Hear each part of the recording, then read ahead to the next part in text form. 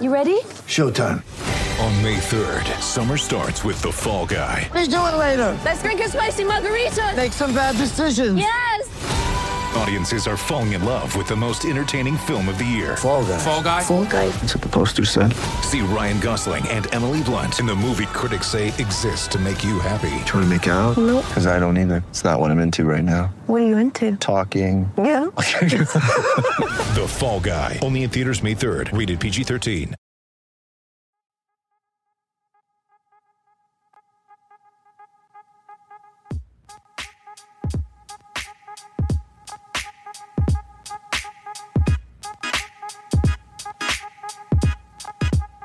What's going on, people? Welcome to the post-game number crunch. As usual, I'm your host, Jake Painting, creator of the Howls and Growls Timberwolves newsletter, and this podcast is proudly brought to you by Canis Hoopus and SB Nation.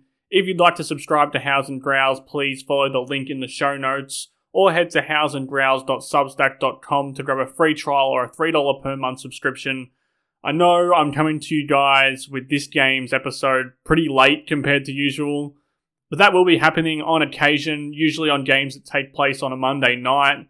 That is, at the moment, the only day that I'm going to be doing long hours at my day job, which of course is much different than last year. And that's really thanks to all of those Howls and Growls subscribers that have kind of changed my life for the better. So if you are in the business of helping change the life of independent Wolves content creators, then please do follow that link. But we are here today a little bit later than usual, and I do apologise for that. Hopefully, I'm going to kind of make up for that with a long episode in here today. And I know that most of you guys probably don't care that much about the delay because I'm sure you aren't too upset about having to relive a game like this. The final score was 119-114 as the Houston Rockets down the Wolves. Another really zombified effort against a bad team. Another one that really feels like it's going to hurt in the standings, not only right now, but at the end of the year as well. And overall, just another really, really bad loss. So today we're going to focus on those bad losses. I'm going to really nerd out on these bad losses. I know that it's not necessarily a part of this weird-ass season that's fun to focus on, but it's such a crucial thread in the tapestry of this season so far that it's kind of getting to the point where it's impossible to ignore or write off as an aberration or a freak occurrence. You know, it's a lot of losses now against really bad teams, and that calls for what I think will be the longest Number Crunch episode, and again, the nerdiest Number Crunch episode. So that's why this episode's number is 6 and 8, as in the 6 wins and 8 losses the Timberwolves have in the 14 games against the bottom 3 seeds of each conference. So that's 6 wins and 8 losses against Houston, San Antonio, and Portland out west, and Charlotte, Orlando, and Detroit in the east. So let's take a break and talk more about that really poor record. Get ready for the greatest roast of all time, the Roast of Tom Brady, a Netflix live event happening May 5th. Hosted by Kevin Hart, the 7-time world champion gets his cleats held to the fire by famous friends and frenemies on an unforgettable night where everything is fair game. Tune in on May 5th at 5 p.m. Pacific time for the Roast of Tom Brady, live only on Netflix. It's only a kick, a jump, a block.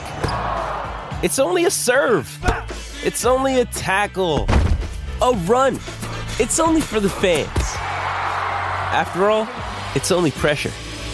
You got this. Adidas.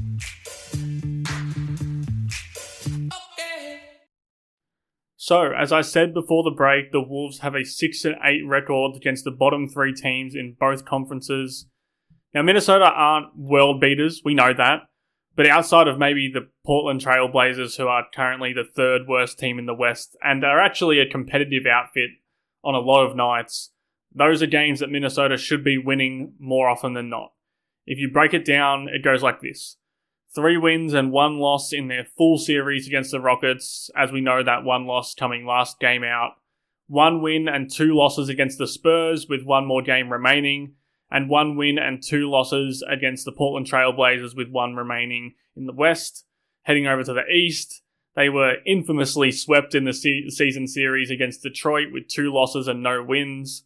They won their only game so far against the Magic, with 1 more coming up in a week or 2.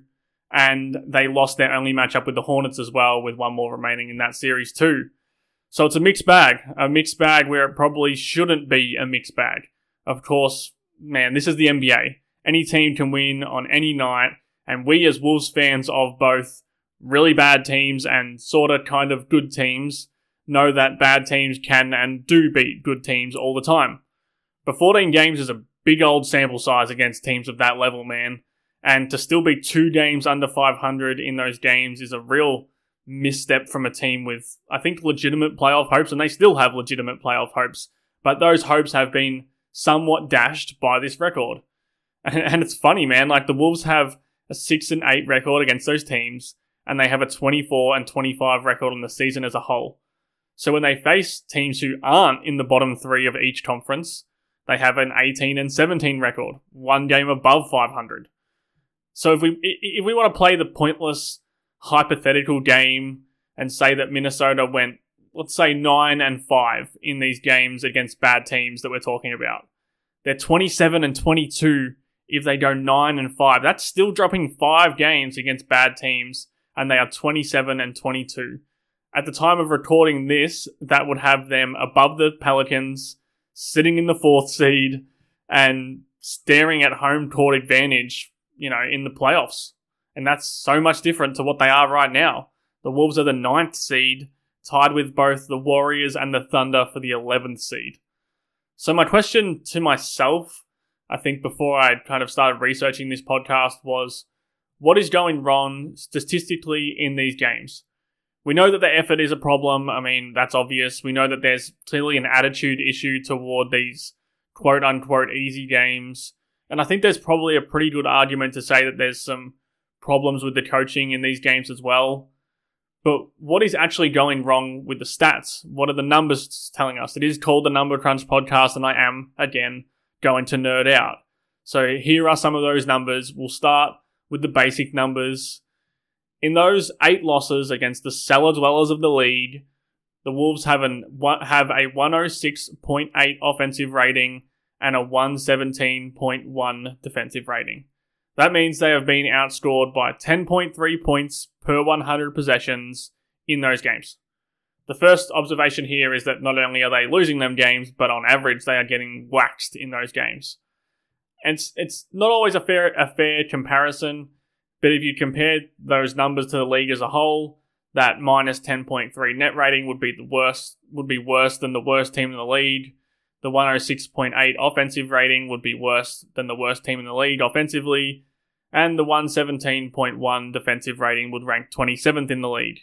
Now you could pile up a group of 8 bad losses from every team and they would probably be the worst in the league in both of those efficiency numbers. So that's not a fair comparison again. But I think it's notable that their offense seems to be the issue. Obviously, both of those numbers are really bad, but the fact that even in some of their worst losses of the season, they don't have a defensive rating that would rank last in the league means that their defense has actually not been terrible. It's still been bad, but not terrible. Whereas their 106.8 offensive rating has been by far the worst part of their game in those losses. If you're looking at all the games Minnesota has played this season, they only have 12 games that finish with an offensive rating under 106.8. But they have 16 games with a defensive rating higher than 117.1. So that just kind of, with that, I guess, quirky little maths, we can kind of confirm that point that on average, it's Minnesota's offense that goes awry when they stumble in these very winnable games. And to me, that kind of tracks with what we see with the eye test, right? Obviously, we've seen games where the Wolves completely lay an egg defensively. I mean, one of those Detroit games was really, really bad. Both of those Portland games were really, really bad. But overall, it's the stickiness and the slowness and the lethargy on offense that sticks out to me when I just ponder on these really bad losses against bad teams. It certainly felt that way last night against the Houston Rockets. I think without Anthony Edwards coming to the party really, really late, we would have been looking at another night where they struggled to sneak over that 100-point mark, which is just such a low bar in today's NBA. And if you kind of zoom a little closer into just how much that offense has been a problem, Minnesota have actually lost 4 of those 8 games on nights where they had a defensive rating that was better than the league average 114.4 points per 100 possessions allowed. Those games were both the Spurs games, the second Detroit loss, and the Charlotte loss. And it's just kind of bizarre to think that Minnesota's offense can shit the bed to the point where they are able to hold a bad team to below average offensive efficiency on the game and still lose that game pretty handily. Now, I know there's a lot of minutiae into why the Timberwolves are a middling team this year, and we could probably spend an hour, we could probably spend 5 hours trying to diagnose all of the little things that go wrong and how they do change from game to game. But I think their inability to score and to stop teams in transition is still probably the biggest thing hampering them this season. Even now, even after all of these bad losses, and certainly some other losses that I could have thrown into this episode that they probably should have won, Minnesota are 8th in half-court offensive efficiency and 5th in half-court defensive efficiency. Outside of the Wolves, being in the top 10 of both of those numbers is kind of reserved for the elite teams or sturdy playoff locks at worst. The Bostons and the Philadelphias and the Memphises of the league. They are the teams that are in the top 10 in both of those categories. But if they're so tremendous in that area and they clearly aren't getting enough wins overall, it's of course because they are not good in transition. They are really, really bad in transition. Minnesota ranked 28th in points per possession in transition offensively and 28th in points per possession allowed in transition on defense. They don't have a reliable transition game on either end. So it doesn't really matter who they're playing, whether it's these bad teams that we're talking about or the good teams or the middling teams. They aren't getting out on the fast break or finishing enough fast breaks. And they're not stopping teams from getting out on the fast break or stopping teams from finishing opportunities on the fast break either. So I say all this to swing it back to those 8 really bad losses and why it's the offense that is the main culprit. Because those are the games, those 8 losses and a few other losses for the season, where Minnesota do get bogged down in the half court. And obviously, without a lick of transition effectiveness to aid them on either end, if they have a bad night in the half court, especially offensively, they are effectively cooked. In the first Spurs loss, their half court offensive rating was in the 19th percentile for all games played by all teams this season. The second Spurs game, it ranked in the 3rd percentile. The Charlotte loss, it ranked in the 9th percentile. The most recent Houston game ranked in the 18th percentile. The first Detroit loss ranked in the 56th percentile, better, but still super low for a team who ranks in the top 5 overall playing a bad team. The only exception, just one of those games that ranked above the 70th percentile, was that first Portland game where they kind of tried to go toe-to-toe in an offensive gunfight with the Blazers and got spanked anyway. They actually finished in the 93rd percentile in this game. And that Portland game is a weird peculiarity because what defines Minnesota's ability to win, at least statistically, in games this season is their proficiency in the half court. As I said, they suck in transition, no matter what. But outside of that Portland aberration, they win games if they play good half-court offense. In their top 13 games in terms of half-court offensive points per possession, Minnesota are 12-1, with the Blazers game obviously being that only loss. And I think those 13 games kind of include all of their best wins, or at least most of their best wins. The Chicago Bulls game when they dropped 150 ranked 2nd.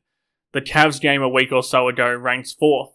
That Toronto comeback last week ranks 6th. The wins over Denver and Philly and the Jazz game where D'Angelo Russell goes off in the 4th quarter, they're all there as well. And maybe most importantly for this episode, again with this focus on winning or losing games against bad teams, It's the fact that those 6 wins that they have against those bad teams have that same thread running through it. The win over the Spurs was their best half-court points per possession game of the season. The Orlando win ranks 7th. 2 of the 3 Houston wins are in that top 13 as well. There's aberrations in there, obviously, as well, with the other Houston win ranking in the 10th percentile for half-court offense, which was just a slugfest of a game. And the Blazers win ranking in the 56th percentile as well. But for the most part, the equation is pretty simple. When the Wolves play well in the half-court offensively, they will not only beat these bad teams, these teams that are haunting them, but they can beat just about anybody in the league. And I think the same actually goes for their defense as well. In those 8 losses, here are their defensive percentiles in the half-court, their points per possession allowed in the half-court.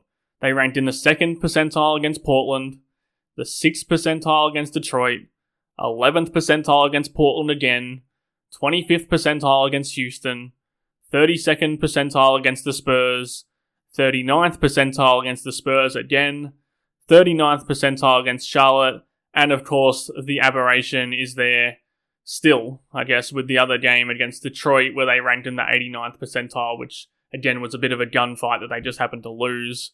So I guess after all that rambling and me just flinging numbers at you wildly, my conclusion is this.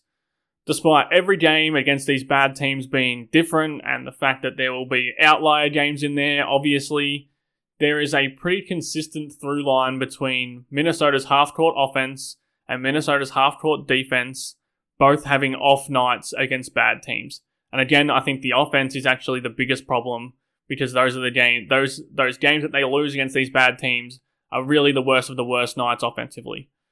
Both of those parts of Minnesota's game is usually seriously elite, in the aggregate at least. I'm kind of only here, I guess, just reading my research aloud because I'm trying to work through this with you guys just listening to me. Obviously, I can't diagnose why this is actually happening. We know it's sticky ball movement and what seems to be just a different energy to move the ball and to move bodies against these bad teams. But whether that is just, I guess, underestimating the opponent, or it's something to do with their attitude, or it's just a bad coaching game plan, I don't think any of us can be absolutely 100% sure of that, even if that is what it looks like to us.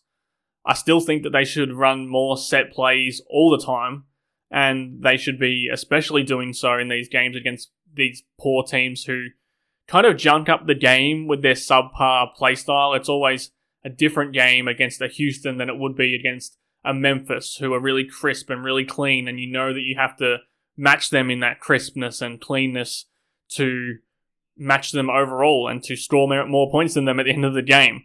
But these Houston games and the Charlotte games and the Spurs games, they're junky games. They're kind of weird and they're herky-jerky, and it's not as smooth. And I think that in games that aren't as smooth, it would be beneficial for the Timberwolves to be running more plays. Chris Finch has a lot of great plays in his playbook. We know he's this quote-unquote offensive genius, and we've seen him run some sick plays throughout this season, throughout every game that he has been with the Wolves. But they do rely a lot on just kind of running their own thing, this flow and the rhythm and the randomness that Finch likes to talk about. And I think that can work. I think we've seen it work in plenty of games this season. But against bad teams, I do think my opinion would be that they need to run more set plays and kill teams with, I guess, execution. And the one thing that good teams or more experienced teams or teams with good players compared to some of these young teams with young players or players who aren't very good, the one thing those good teams have over these bad teams is that they are more readily available to execute things. And sometimes, especially with this Wolves team, obviously, it's easier to execute things when they're more structured. And I think sometimes in these games where things get sticky and things start to break down and a bad team starts to get their neck in the game and kind of gets given an inch and takes a mile, it's because Minnesota aren't executing and they don't have structure. So yeah, thanks for sticking with me through some of this nerdiness. I hope it at least gave you some of the statistical picture of this weird trend that we've been seeing this season. I think it definitely gave me that picture. I've have been wanting to do something like this for a while now, and I think this final straw that broke the camel's back was a good reason to do it. This Houston game was just another game where it was like, man, something has to give here, and something has to be going into this. And like I said, I do think it is half-court offense and half-court defense, something that Minnesota are usually very good at. Next up is the New Orleans Pelicans, a team who isn't a bad team, but is currently playing like a bad team at the moment. I think it will be interesting to track those half-court numbers in that game and maybe see if it results in a win or if it results in a loss, depending on what way the Timberwolves go with their half-court numbers. I'll be here to discuss that game. I hope you will be too.